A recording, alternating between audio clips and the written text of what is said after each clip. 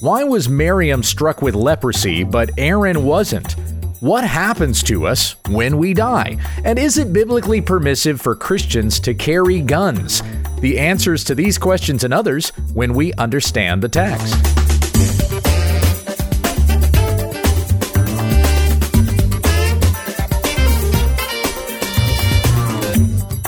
Happy New Year from your friends at When We Understand the Text, an online Bible study to help you encourage your time in the Word, studying the Scriptures in context that we may know the full counsel of God.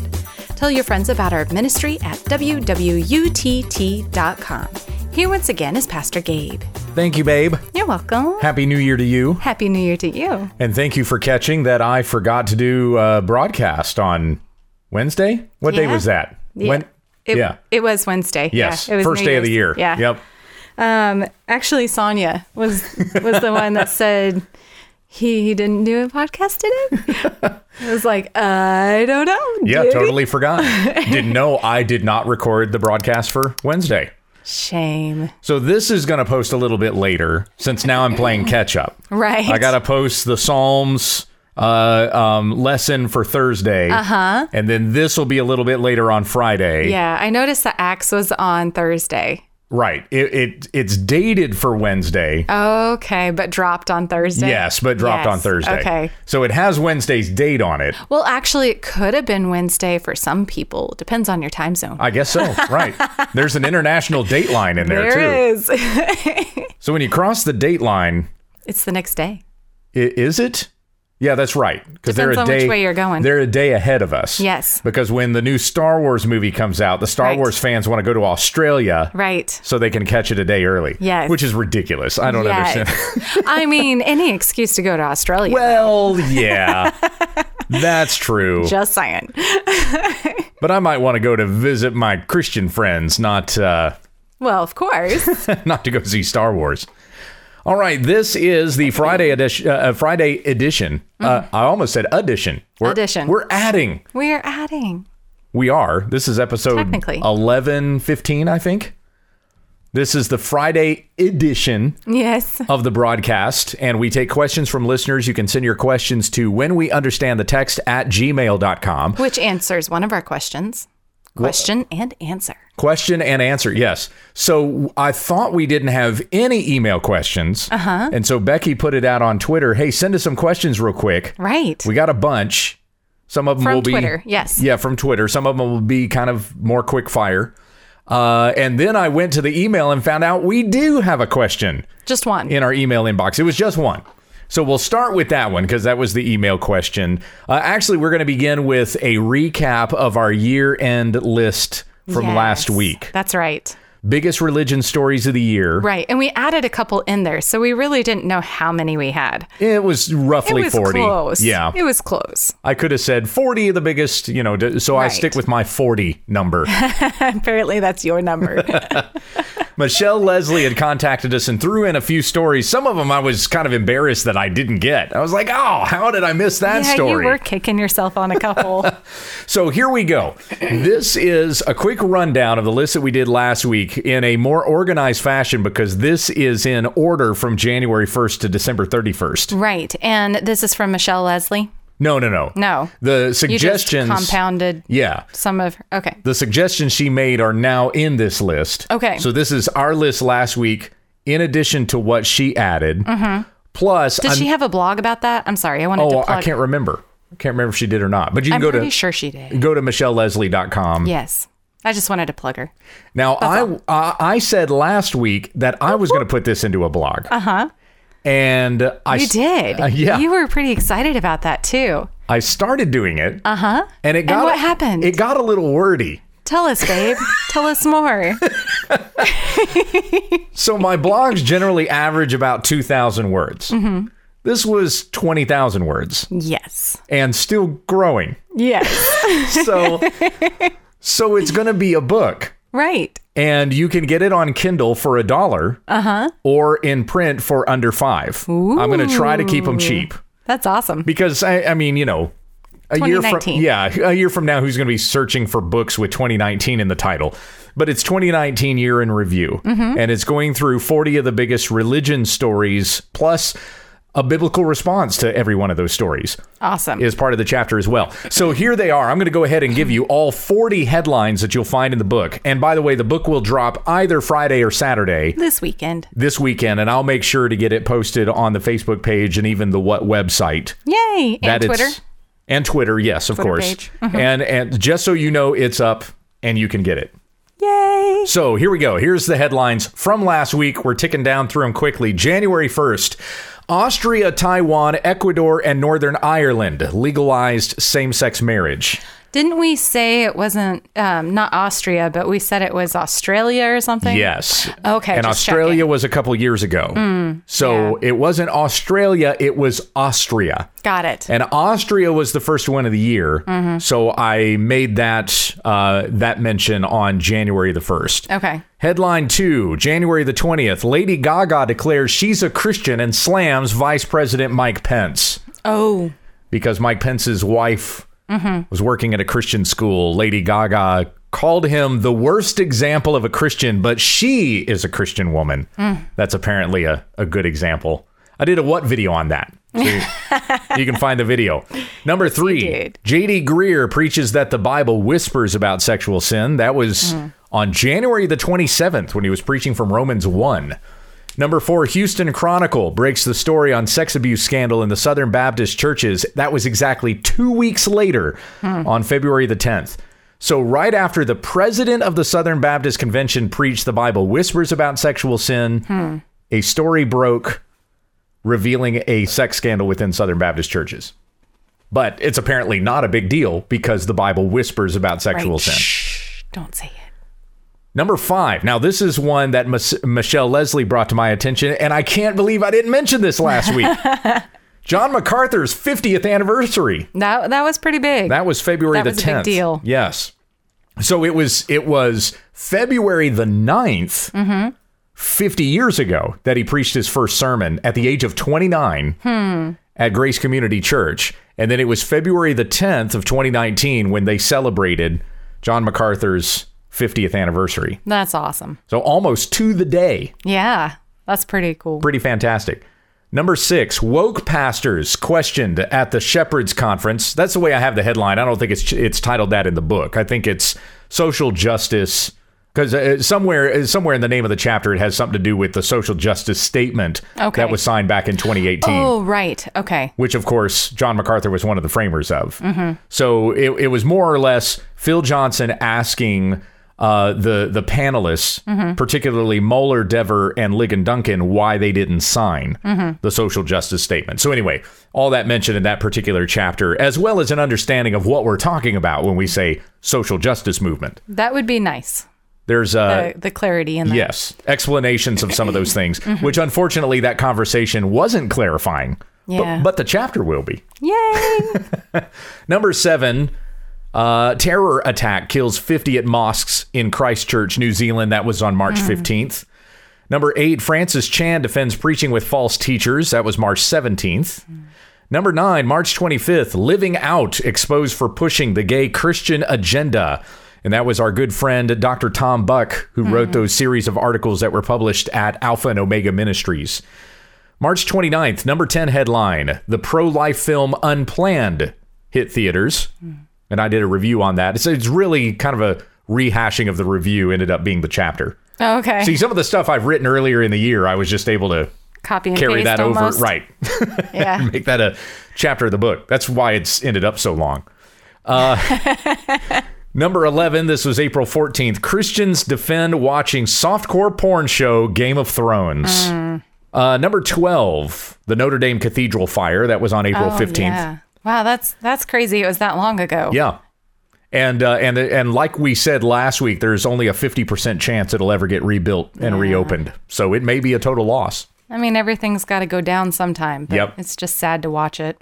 Yeah. So how should Christians think of something like that, especially considering it's Catholic? But that's talked about in the chapter. So you'd have to get the book to find out. Number 13, serial bomb attacks in Sri Lanka on Easter Sunday. That was April 21st. And that was all the controversy that also kind of surrounded that was you had a few liberal politicians that were mourning Easter worshipers, as though they were trying to avoid saying Christians that were martyred on that particular in that particular attack. Number 14, United Methodist Church upholds biblical ethic on sexuality, on human sexuality. That was April 26th. Number 15, the first abdication by a Japanese monarch in 200 years on April the 30th. Number 16, Rachel Held Evans died at the age of 37 on May the 4th. Number 17, Beth Moore ignites debate over women preaching. And I dated that one May 12th because that was Mother's Day. Do you remember what was significant about that? Yeah, she preached. She preached at her church on Mother's Day. And that was kind of what, that was kind of the peak of that conversation. She spoke. She attempted to preach at her church on Mother's Day. Did she call it preach, though? I thought she called it, I'm going to speak at my church. Something like that. It was something that wasn't quite. And then as the year went on, it kept growing. Number 18, the Human Life Protection Act signed into law in Alabama, May 15th. And I also used that chapter to talk about some other abortion legislation, whether pro-life or pro-abortion legislation that was passed in the country in 2019. Number 19, President Donald Trump visits David Platt's church. That was on June the 2nd. Oh, I forgot that happened. Number 20, Colorado goes after Masterpiece Cake Shop a third time on June the 5th. Well, it wasn't really the state of Colorado. It was Colorado went after Jack Phillips twice. And then this is that lawyer who just won't let this go. The lawyer who's a man pretending to be a woman who is suing Masterpiece Cake Shop because Jack Phillips wouldn't make him a coming out cake or a transition cake. Pink on the inside, blue on the outside. Do you get it? Yeah, I get it. So now when Michelle Leslie, this is one of Michelle Leslie's recommendations or suggestions. When she mentioned this, she said Jack Phillips' victory. Well, he didn't really have a victory this year. He and the state of Colorado decided to drop their mutual lawsuits against one another. But then the lawyer decided to strike out on his own and file this suit against Jack Phillips. And that's still pending. Okay. So he's got yet a third lawsuit that is against him. My goodness. And that was filed on June the 5th. Number 21, Pope Francis changes the Lord's Prayer. That was June the 6th. Number 22, Southern Baptist Convention passes Resolution 9. That was a difficult chapter because you're trying to summarize all the crazy stuff that was surrounding that into like 4 pages. So that was on June the 12th. I don't think that would come easy either. It wasn't. I basically ripped off Josh Bice and the stuff that he wrote about it and just kind of put that in the chapter. Yeah. Number 23, women's U.S. soccer team wins the Women's World Cup, and Jaylene Hinkle wasn't among them, July the 7th. Number 24, Joshua Harris kisses Christianity goodbye, July 26th. Number 25, disgraced pastors refuse to learn their lessons, including Tullian Javidian, Mark Driscoll, and James McDonald. That was August 19th. Number 26, Benny Hinn repents of the prosperity gospel, but not really. September the 3rd. Yeah. Number 27, Drew Brees attack for promoting Bring Your Bible to School Day on September the 5th. Number 28, Babylon Bee owns everyone, but Snopes doesn't get the joke. September the 26th. Number 29, Supreme Court nominee Brett Kavanaugh testifies before Congress. That was on September the 27th. And that's a significant religious story because we all know why that was going on. It was because everybody is afraid of the overturning of Roe v. Wade. Right. The liberal side doesn't want Roe v. Wade to be struck down. But of course, that's what we're hoping happens. And I hope it's 2020. I hope so, too. That happens. Number 30, Brant John hugs his brother's killer and shares the gospel with her, October the 5th. Number 31, Southern Baptist pastors and other prominent evangelicals endorse Paula White Cain, October 8th. And I also lumped in Paula White being added to the White House staff is in that same chapter, rather than doing 2 chapters on Paula White. Number 32, gay presidential candidate says he's a Christian, October the 10th. That's Pete Buttigieg. Number 33, Kanye West releases Jesus is King, October 25th. Number 34, Christian comedian John Crist outed for sexting, manipulation, and harassment, November the 6th. Number 35, Chick-fil-A caves to the LGBTQ mafia, on November the 18th. Amazon's going to block me for some of these titles. Oh, yeah. I'm going to have my book removed. Number 36, Christianity Today tells Christians to support Donald Trump's impeachment, December 19th. Number 37, Bethel Church fails to resurrect a little girl, December 20th. That was I had that on the list at one point, and I don't know how it didn't end up. Maybe I was scrolling past it. Maybe. When we were going through our headlines last week. But that was another one that Michelle Leslie reminded me of. There's that whole thing of Bethel Church trying to raise Olive from the dead. You might have been trying to spare me. I could have been, because Becky didn't like that story so much. Number 38, church displays nativity scene with Joseph, Mary, and Jesus locked in cages, December 24th. That was also a Michelle Leslie recommendation. Yeah, I remember seeing pictures of that. That was weird. Initially, I told her I wasn't going to do that one, but yeah, that really was kind of a big deal in the month of December. All the conversation that surrounded, was Jesus a refugee? And right. It's kind of like that subject gets bigger and bigger every year, almost. Number 39, pastor in China sentenced to 9 years in prison. That actually came down on December 30th. So that happened after we had talked about it. We did mention that pastor. We did mention that. But not his sentencing.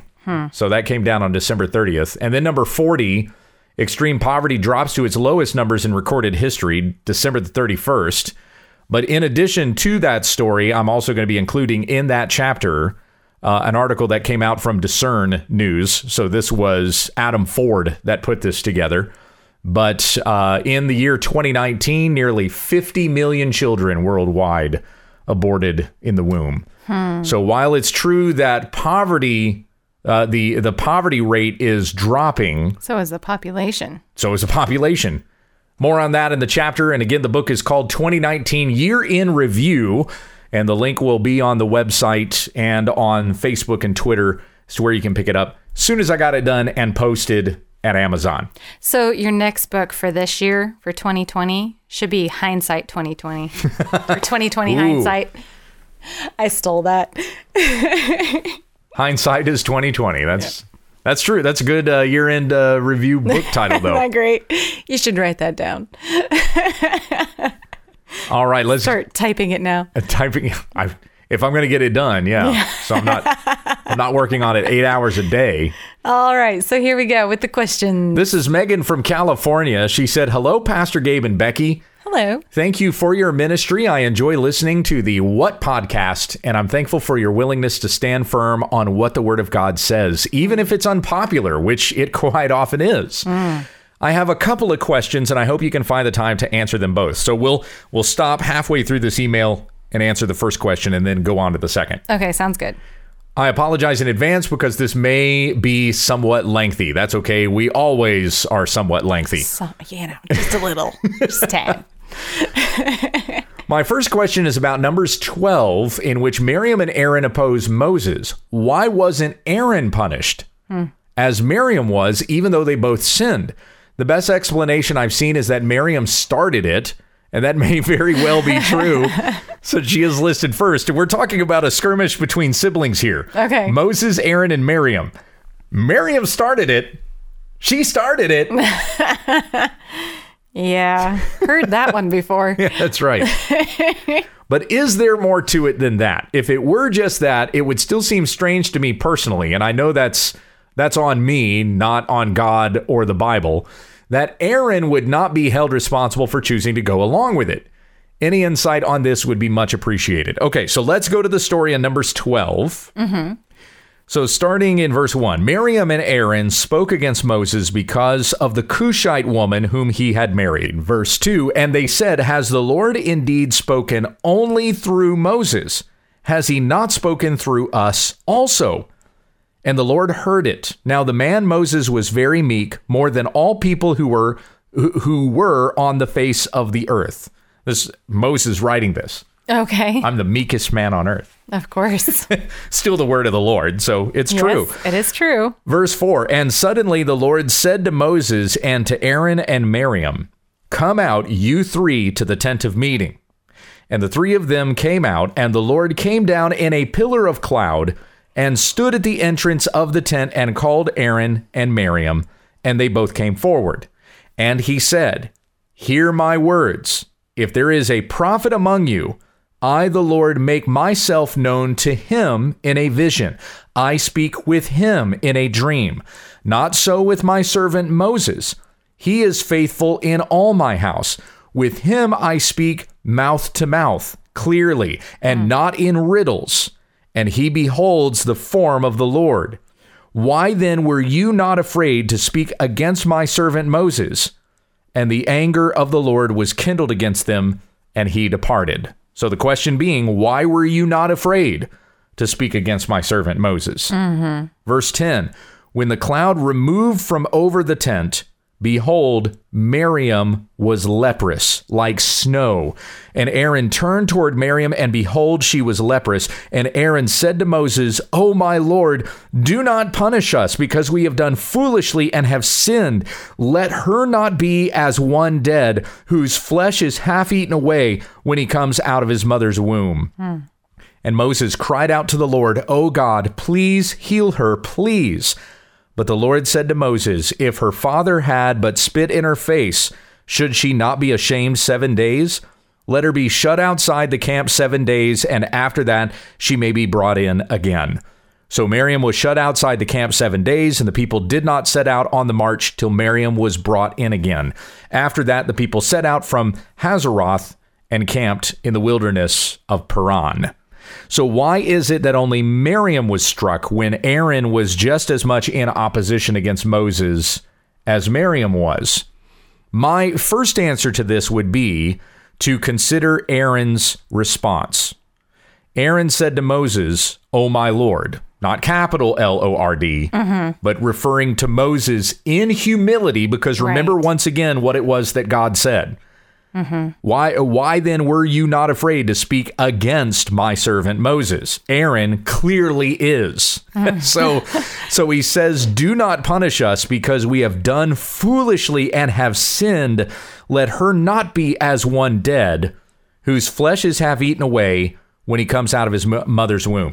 Remember that the Lord is the one who tests mind and heart, and he knows what each man thinks. Right. Remember what the Lord said to Samuel when Samuel was anointing a son of Jesse to become the next king of Israel.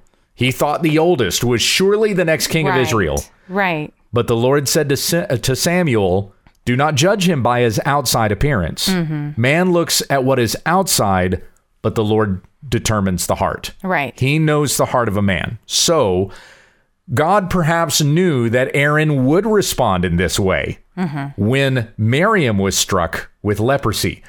Miriam may not have responded the way that Aaron did if Aaron was the one that was struck with leprosy. Yeah. The Lord determined that her heart was harder than Aaron's was. And that may have been the reason why she was the example. So that would be my first answer. Secondly, I would say, remember that Aaron was at one point Moses' mouthpiece. Right. So there were things that Aaron was privy to that the rest of the children of Israel were not.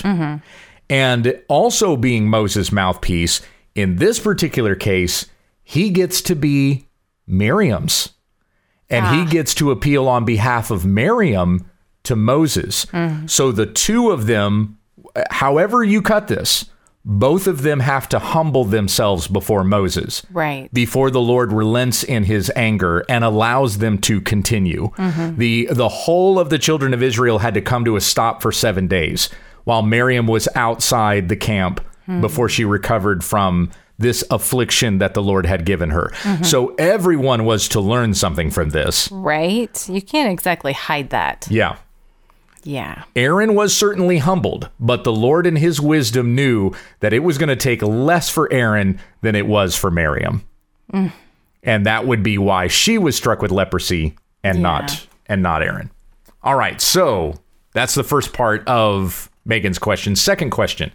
My second question is about evangelism. These past couple months, I've felt a strong desire and conviction to share the gospel with others, but I kept making excuses for not doing it until just about 3 weeks ago when I shared it with an acquaintance at college. And then at Christmas, I witnessed to my cousin. Neither of them are saved yet, but both conversations went well. They didn't get visibly upset even when I talked about sin and hell, and they understood what I was saying. Lately, I've been wanting to witness to strangers as well as to people I already know. I definitely want to hand out tracts. I ordered some, but they haven't arrived yet. But I'd also like to have face-to-face conversations as I go about my daily life, and even intentionally go to public places with the purpose of witnessing to people, not open-air preaching, just talking to people. I can think of a couple of places in particular where young people like to hang out. I'm in college, as I've mentioned. Hopefully there will be some people who are not too busy and who are willing to talk. What advice could you give me on witnessing to strangers? What's the best way to start a conversation, and what are some things I should actively avoid doing or saying? Is it even wise for one person to go into these public areas to witness, or is that sort of thing best done in pairs or groups? I want to make sure that I'm not just acting on blind zeal, but I want to share the gospel in the wisest and most biblical way possible. Any advice or encouragement that you could give me on how to do this would be greatly appreciated. Thank you for all that you do, Megan from California. Group, yes. Group. Megan, 110% group. I would recommend that you do this at least in pairs. Yeah. So you've got somebody with you, especially being a young woman, and this day and age, and the fact that you live in California. It depends on location in California, from what I've heard, but still California nonetheless. Right. And especially witnessing to college students. Yes. On top of that. Yes. Always in the daytime. Don't go out at night. Oh, yeah, definitely. And to have another person with you is not necessarily... I'm not just thinking of that from the standpoint of you're a young woman and a potential victim for somebody who's walking around by herself. Somebody could accuse you of something. Right. And you don't have anybody there to back you up. Right. So that's the reason why going out in pairs is always the best idea, at least in pairs. If you can go out with more people than that, that would be great. If you find some friends, you guys can go out to a park together and kind of break up. Hey, you two go over there. We'll go over here, something like that. That would always be a great thing to do. You definitely need to tell your church as well. Oh, yeah, definitely. I would also recommend to be wise about where you pick, because, next to a bar joint or whatever is not a good place. You're not going to get people in their right mind who are thinking clearly. Yeah, you can have a conversation with. Yes. So pick somewhere that's, has some sound mind people. Yeah, because I've witnessed a very, very few drunk guys. Yeah. I have done it before, but it's kind of like, I don't really expect them to remember anything we just talked about. Right. So that's not really the best place to go unless you're getting people going into the bar, might want to get them before they go in. Yeah. But witnessing to those who are intoxicated usually doesn't go well. Yeah. Doing tracts is great, as you mentioned, handing out tracts. So your question being like, how do you initiate or start the conversation? A tract is a great way to do it, because you can stand there and just kind of hand out tracts, and people are going to grab one as they're going by, even if they aren't willing to stop and talk. And then someone may be willing to stop and say, okay, what is this? What are you handing out? And then they've asked the question. So now conversation has been initiated. Right. And you can begin by, going through the law as a test. You follow Ray Comfort's Way of the Master sort of approach. Could I ask you, do you think you're a good person? They say, yes. Can I test you on that? Have you ever told a lie before? Have you ever stolen anything before? Have you ever looked at someone with lust? The Bible says that's adultery. Have you ever hated anyone? Jesus said that's the same as if you murdered in your heart. So you go through those 5 things. So you've, by your own admission, you've lied, stolen, lusted, committed adultery. You've murdered in your heart. You've blasphemed the name of God, if you throw that one in there too. And so you've broken half the 10 commandments just right here. Right. So then you share the gospel. Their heart is now conditioned to realize they are not good. They stand before God condemned. If God were to judge you right now, just based on what we've gone through, would you go to heaven or hell? And so the understanding of, do you want to know how you can be right with God? And it's by faith in Jesus Christ. So then the heart's conditioned to be able to hear the gospel. That's a great way to break into that. Yeah. And it flows real smooth. Yeah. So that's a great way to kind of break into sharing the gospel with somebody. If you are talking with somebody and things are obviously not getting anywhere, you'll get better at this the more that you do it. But at some point, you're going to figure out, I'm not going to get anywhere with this person. Don't stand there and talk with them for an hour or two when you've got other folks there in the park that you can turn around and witness to. And this has happened to me before when I've gone down to the park here in Junction City and I talked to one guy for over an hour. Yes. And I wouldn't say it was necessarily fruitless. We probably got somewhere with it. But then walking away, the question becomes, did I accomplish something with that one individual? Or were you casting your pearls before swine? Right, exactly. Yeah. Matthew 7:6. Mm-hmm. Could I have cut that off sooner and then talk to more people? Right. But I don't think you should really think of it that way. That's definitely a Baptist mindset. Get the most number of people out here. Yeah. I witnessed 50 people today. It's hard to get away from, you get it drilled in your head. But really, it's quality over quantity. Yes. For sure. So even if quality ends up being a big quantity, that's great. And but if it doesn't, that's great too, because you're doing the Lord's work. Amen. So, Megan, I think that this is a wonderful desire that you have. Yes. Feed that fire. That's wonderful. Take a friend with you. Yes. Do that. Talk to your pastor or an elder at your church, Sunday school teacher, whoever it would happen to be. Mm-hmm. In Romans 12, where it tells us to weep with those who weep and rejoice with those who rejoice, we kind of take that verse to apply to like absolutely everything. Mm-hmm. And that's okay. There's nothing wrong with that. But more specifically in context to what the church was facing and what they were going through, we're talking here about events of evangelism. So when a person goes out to evangelize, they're going to get beat up by the world. Yeah. They want to be able to come back to their church, which is going to be a safe haven for them. Right. Full of friends and brothers and sisters in the Lord who are going to weep with them in their struggles, but also rejoice with them when they've had those occasions when they've shared the gospel and a person does come to the Lord. Yeah. And they feel like they're making progress with the people that they're sharing the gospel with. So you want your church to be involved in this. Don't just think of this as I'm going solo. Yeah, a soul pilgrim adventure. Yeah. But you're doing this with a bunch of believers that want to likewise encourage you. And you may be surprised in the number of people at your church that also want to do this. Yeah. But they're probably going, I didn't want to go out and do it by myself. Right. I didn't want to be the only one. I'm glad to hear somebody willing else. To pray for you. Yeah. And pray for the people that you're about to evangelize to. Right. So that's big too. Thank you for your question, Megan, and we'll be praying for you as you continue. So that was the only email question I got. I didn't realize that I even had that question. Year. Yes, for the new year. So Becky had put it out on Twitter. Hey, do you have any questions that you want us to answer on the broadcast? So the rest of these came from that question that Becky put out on Twitter. Yeah. There was quite a few responses. I was very surprised on there because whenever somebody asks me for a question, I'm like, oh, I had like 50 of them, but I can't think of one of them now, Right. Because I gave them like maybe 30 minutes to answer. Yeah, it went quick, but we still got quite a few. We did get quite a few. I was very pleased. Thank you guys for all of your responses on that and very quick wit. Now, Fred, in his quick wit, Fred from Grace to You, he said, just have Gabe spitball about something. But Becky said, no, then Gabe talks about politics, and I don't know I can't even chime in on that. Yeah, it's not really much that I can. Yeah, yep, that's all I got. So. Yep. So I save the politic episodes for when Becky can't be on. That's right. Sean asked this question: what is the best way to study the Bible for the new year? Word for word. Verse by verse, chapter by chapter, page by page. I would say, really, you should make a point to read the whole Bible in a year. But I'm not one of those guys that thinks that you should spread that out over like 2 to 3 chapters a day so that you're getting through it over the span of a year.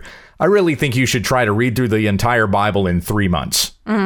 You've got other books you're reading the rest of the year, plus your devotionals. So you're not making it an ambition the other 9 months of the year to read through the Bible again, unless you want to. Right. Totally up to you. But that's when you're doing kind of your regular devotionals and other book reading and stuff like that. Maybe deeper study of one of the books of the Bible or something. Yeah, or you get into systematic theology or something like that. Something huge like that. So going through the whole Bible, I think you should try to knock it out as quickly as possible. And that way you keep it all in context too. Yeah, right. It's easy to forget whenever you're ending it at the end of the year and you started it at the beginning. It's good to be in your Bible every day. But as for reading through all of it, do it all at once as quickly as you can. 6 weeks would be awesome. I have pulled that one off before. I don't do that all the time. But trying to get it in as short a period of time as possible so that you're reading it every year, at least once a year. Next question from Stephen in Florida. When we die, will we be absent from the body and present with the Lord? Yes. 2 Corinthians 5, 8, and 9 is where we get that understanding, where Paul says, yes, we are of good courage, and we would rather be away from the body and be at home with the Lord.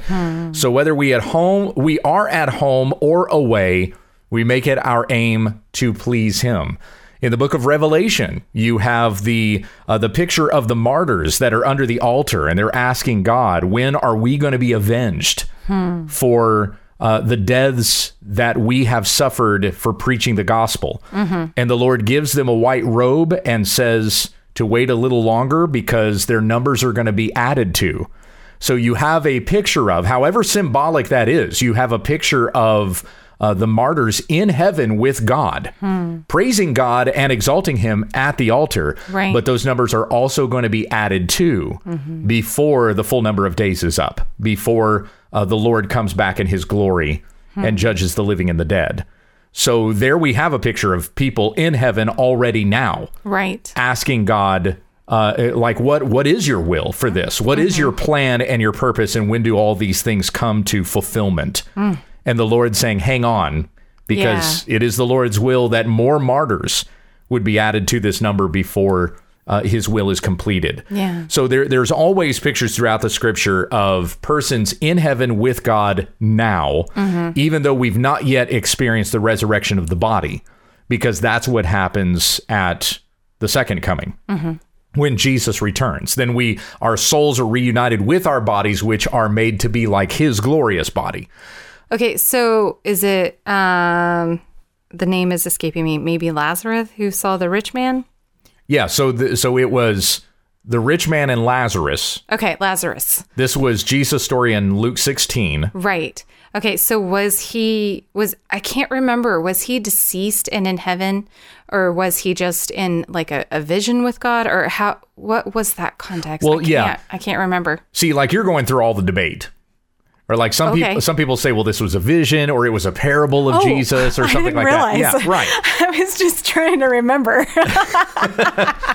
My bad. So you're just kind of covering the whole debate of everything. The whole thing. Go for it. Was it just a metaphor? What was this? But we understand that Jesus... He was in heaven. Right. He was in paradise. Right. Looking down. And so and he was talking to... What, Jesus or God? I don't even remember. No, Abraham, the rich man was talking to Abraham. And because this place, paradise, was also referred to as Abraham's all messed bosom. Up. I'm so sorry. Okay, so let me not butcher it anymore and you go for it. So you had the rich man who enjoyed good things in life. Right. Lazarus, who was miserable. The poor man, the dogs licked his wounds. They both died. Angels carry Lazarus to Abraham's side. Right. The rich man who is not named, he goes to a place of torment. And it's clear that he's in fire. However spiritual this might be, not physical fire, but there's some sort of torturous aspect to this place where he is in. What is it? Burning and gnashing of teeth or something? Right. There's the weeping and gnashing of teeth. Weeping. That's what it is. Okay. So it's evident that there are some people who, when they are cast into judgment, will, in eternal fire, will weep because they'll realize, I could have. I could have believed and I didn't. All the answers were there and I didn't turn and believe. There are others who will gnash their teeth in anger at God forever because they'll believe, hey, you did this to me. Right. I didn't do anything wrong. Right. So that's what's being painted there with the reference to weeping and gnashing of teeth. But in the place where the rich man was obviously a place of torment. He's asking Abraham for relief. Give me just a drop on my tongue to give me relief from this awful place. So that was the rich man? That was the rich man. Okay. And Abraham says there's a chasm between you and us. You can't come over here. We can't come over there. Right. So Abraham's saying you had good things in life. Lazarus didn't have those good things, and now he's experiencing paradise. And so the rich man says, well, at least send somebody back to warn my brothers of this awful place. And Abraham says, they have Moses and the prophets. Let them hear them. Yeah. And the rich man says, no, but if somebody comes back from the dead, then they'll believe. And that's where Abraham says, if they won't believe Moses and the prophets, neither will they believe if someone should rise from the dead. Like guys like Andy Stanley will say, well, all we need is the resurrection of Jesus. We just believe in the resurrection of Jesus. We don't need all this other stuff because all that other stuff's too hard to believe anyway. Well, the response to that is exactly what Abraham said at the end of Luke 16. And this all according to Christ. And who would know this but Jesus, who is he who came from heaven? So he's telling a story that he knows. He's not just painting some sort of metaphor or telling a parable. This is a picture of what happens when a person dies. Now, as far as like the succession of events or how it feels when you die, do you see a bright light, all this other kind of stuff.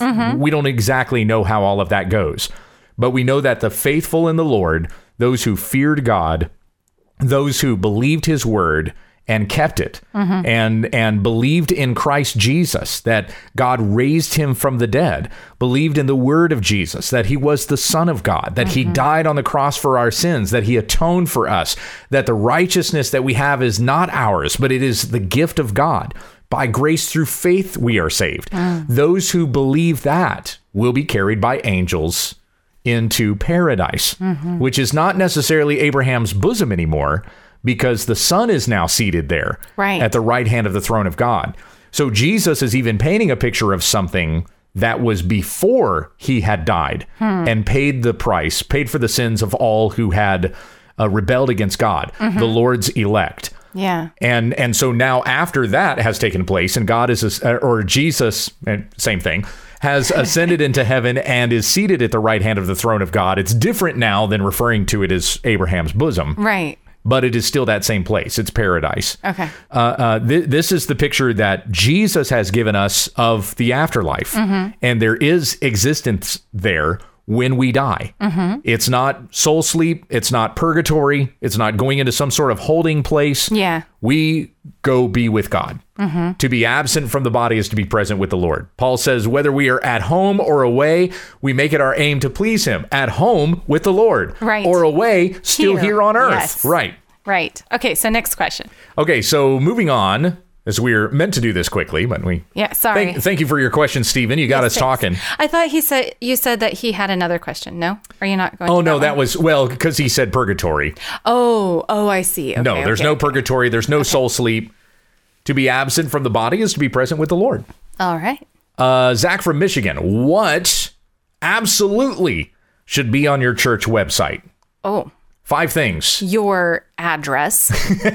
Where you're located. I'm not joking. It needs to be on there. You'd be surprised. Oh my goodness. Really. Besides the hubbub of address and phone number and whatnot. So then I would say we've gotten a lot of people because we have our, what's that called? I'm going to wait for you to find it. No, keep going, babe. It's gone. Pull up the website. I'll tell you. The majority of people come to us and we ask them, why did you choose our church? The majority of people will say our faith. Right. Because of our statement of faith. Statement of faith. It was just not coming. Anyway. Yes. You need to have a statement of faith on your website. Definitely. And no creed, but the Bible is not good enough. Right. That is just jargon. Anyway, we won't go into that. So we need address and contact info, right? Yep. So you've got 3 of the 5 that I have on here. So you have statement of faith, where we're located, how to be contacted. Oh, wow. What's the other 2? Let me read them. Now you're cheating. Oh, service times. Service, and I would include Bible study too. Maybe. Yeah, it's not a requirement. No. We're talking about what absolutely Okay, should be on your church website. Okay, I get it. So service times, definitely. And what did I miss? And then the top one. Who you are. Who you are. So like who you are would be a briefer statement of faith.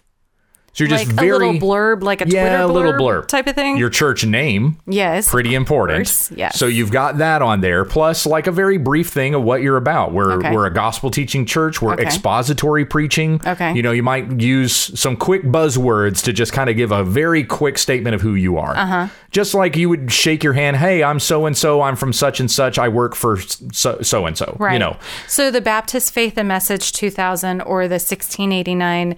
Those would be the statement of faith, or that is something totally different? That would be the statement of faith. Okay. Right. Okay. So you might say we're a London Baptist Confession 1689 church. And then, hey, we know you're Reformed. Right. Something like that. Right. And then your statement of faith is going to say exactly what that is. Okay. Here's the London Baptist Confession. So who you are says that, and then the statement of faith spells it out. Right. Okay. Got it. So like if our church was something other than First Southern Baptist Church.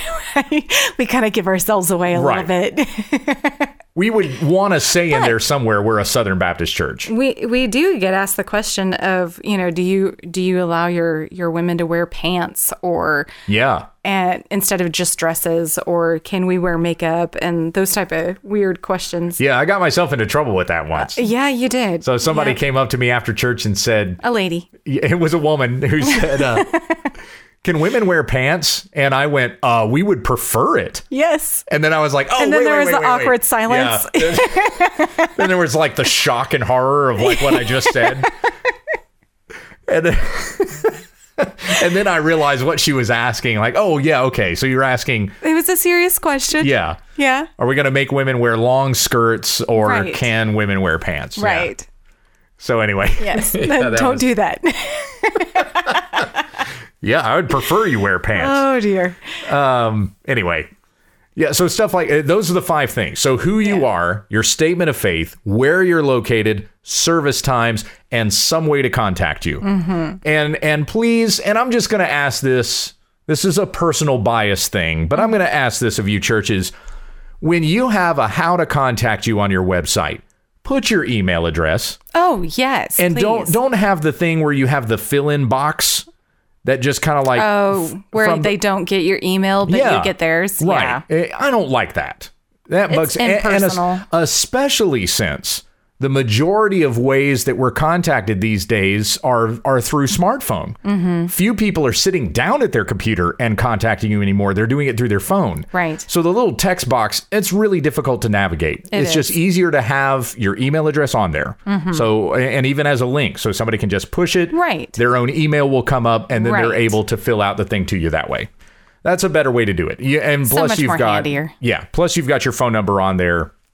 So thank you, Zach from Michigan, for that question. That was helpful.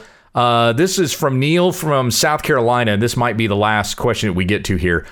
Is it biblical to protect your congregation with a firearm?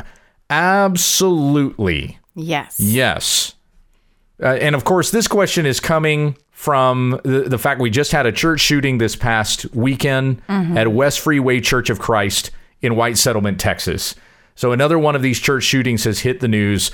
There was a killer. His name was Keith Kinnunen, who came into church with a shotgun, killed 2 men before Jack Wilson pulled his gun and put the killer down. The deceased are Richard White and Tony Wallace. We grieve with this church. We're praying for you, and we're praying for the families of those who lost these loved ones, Richard White and Tony Wallace. Is it biblical for a church to arm themselves to protect from instances such as this? Absolutely. And let me tell you, folks, in such a case, the citizen, the United States citizen who is carrying a gun, who will put down the perpetrator that is trying to kill people, he is the avenger of blood. He is the sword that is talked about in Romans chapter 13. We think of this chapter can only apply to police officers or soldiers. It can't apply to an American citizen carrying a gun. Yes, it can. Yeah. Because we live in that kind of constitutional democracy. Right. So the law allows you to carry a gun and defend against somebody who is a lawbreaker, who is trying to kill people. Right. It doesn't matter whether they walk into a church or a 7-Eleven. Put that guy down. Right. Don't let him kill people. This man is a murderer. What's between him and the Lord? Well, arrange the meeting. Yeah. Put that guy on the ground. Do not let him continue to take lives. Would you let somebody break the law who is attempting to harm others? I am a gun owner, and if somebody comes into my house, I will not hesitate to put that guy down and protect my family. And I have told our security folks at church just to put them at ease. These guys are gun carriers anyway, licensed to carry even though in the state of Kansas you don't need to. We're an open carry state. We are. But they're licensed to carry. And even these guys, though they understand that and they're even military vets, I have said to them, don't have any conflict in your conscience over what you would be doing if you have to protect this church, because your pastor would be standing right next to you, shooting on the guy that is trying to harm people in this congregation. Yep. Folks, the law allows us to do that. And so in Romans chapter 13, where it says, rulers are not a terror to good conduct, but to bad. Would you have no fear of the one who is in authority? Then do what is good, and you will receive his approval, for he is God's servant for your good. But if you do wrong, be afraid, for he does not bear the sword in vain. For he is the servant of God, an avenger who carries out God's wrath on the wrongdoer. Our laws in the United States allow us to protect ourselves with guns. The Second Amendment grants us that right. Right. So when you put a guy down who is trying to kill people in your church, you are the avenger of blood. That is talked about here in Romans chapter 13. This is biblically permissive, folks. And if that bothers you, if you have like a Christian liberty conflict of conscience about that, fine. Go to a church where nobody is packing a gun. You don't have to come to mine, but understand if you come to mine, we have people that will protect members of that congregation, and they do so legally. Now, if it becomes the case where the government takes away our guns, that's a totally different matter. Right. We'd be having a different conversation there. But so far, the law allows us to possess these things and be that person to protect others when a lawbreaker comes in and is trying to kill people.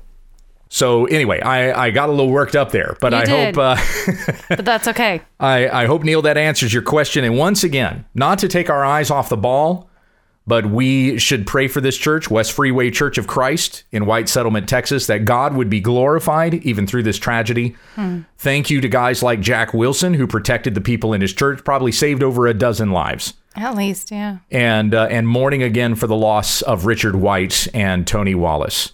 God bless you guys. Thank you for listening to the broadcast. Go ahead. One more to make it happier. Okay. Happier conclusion. I am almost in tears. Okay. So then I need to end on a happy note. Let's see. What is the airspeed velocity of an unladen swallow? From Jonathan. Okay. What do you mean? African or European? The swallow? No, that is the answer to that question. Oh. Monty Python and the Holy Grail. Oh, okay. Anyway, I sorry. Don't get it. Don't watch that movie. For next question, this one was anonymously submitted. For online donations via FSBCJC, it doesn't seem to have a place to indicate the donation is for what. Do you assume the non-member or out-of-town donations are for the online ministry? It will benefit When We Understand the Text somehow. So don't worry about if you need to specify that it's for When We Understand the Text. You're probably talking about like helping us out with getting to G3. Could. I don't know. So trust me, it will help us out. Yes. So don't worry about that. But once again, you can go to our website, www.utt.com, click on Give. You can either send a check or you can send us money via, PayPal. We talked about PayPal last week. We did. But Simple Give is the name of the charity that you give through. What is my PayPal? Do you remember what that was? Pastor Gabe? Something like that. PastorGabeHughes.me. However you spell that. Not exactly. Hang on, I'm trying to find it here. PayPal. PayPal, update your credit card information. Nope, that's not it. How far back did I do this? I don't remember. It's on there somewhere. We're eating up all kinds of time now. Why don't you use the search mail thing up at the top? Oh, hey, look, that would be beneficial. That might narrow it down just a smidge, PayPal. There we go. You sent a payment. That was to my dad. Welcome to paypal.me. There we go. Okay, so it's paypal.me/Pastor Gabe Hughes. There you go. PastorGabeHughes. So if you want to direct send us something through PayPal, you can do it that way as well. Again, that's paypal.me/Pastor Gabe Hughes. That wraps up our program for this week. Thank you so much for listening. And once again, those questions can be sent to whenweunderstandthetext@gmail.com. Any other questions we got on Twitter that I wrote down here, but we didn't answer today, I'm going to hold on to these. We'll start with them next week. Sweet. All right, let's pray.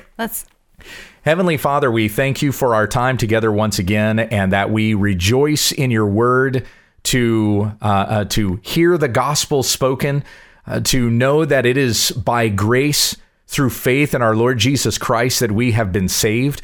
We've been forgiven our sins, and we stand before you as righteous. And I pray that this is something we rejoice in daily, to read your word and hear the good news of the gospel, to want to even share that with somebody else. And we pray for Megan and her ambition to want to go share the gospel, that you would be with her spirit, you would fan this desire into flame, and that you would give her some folks around her, some good friends to help her in this journey, this next chapter of her life where she's wanting to more passionately share her faith with others, and that she's got a good, solid church supporting her as well. We pray for this church in Texas that experienced this shooting last weekend, and we pray for the families of those who lost loved ones. May God be glorified in the midst of this, though the church is nevertheless mourning over what has taken place, but they come back to the scriptures and they read the promises of God that are given for us who believe. Jesus said in John 16, "In this world you will have tribulation, but take heart, for I have overcome the world." We weep with those who weep, we rejoice with those who rejoice, and we with joy look forward to the day that we will all be together with Christ in glory, where there will be no more evil, no more tears. Every tear will have been wiped away, and we will be with God forever in perfect peace. And it's in the name of Jesus Christ that we pray. Amen.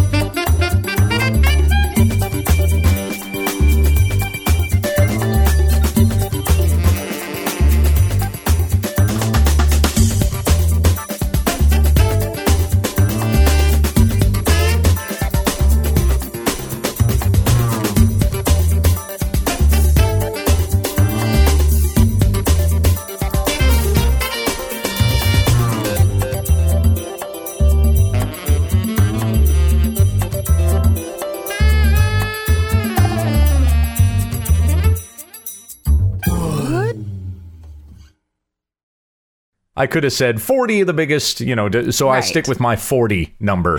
Apparently that's your number. Oh, it's kind of, it's not my thing. Yeah. A lot of people do it. It's just easy. It's just easy, right? Yeah. It's easy to say 40. Anyway. Kind of like our anniversaries are all on the 1st. That's right. Yeah. We just missed our engagement day. Yep. It was the 1st. We were engaged after midnight on New Year's Eve. Mm-hmm. So on January 1st. Yep. And then I totally missed it. Yeah. Shucks. So I was in bed. Yeah. Come 12:15, I was headed for bed. About that time, we were done. Alrighty. I kissed her at midnight, though. You did. I stole a kiss from her at midnight, which I don't steal kisses anymore because we're married, so they're mine. But Michelle Leslie had contacted us and threw in a few stories. Some of them I was kind of embarrassed that I didn't get.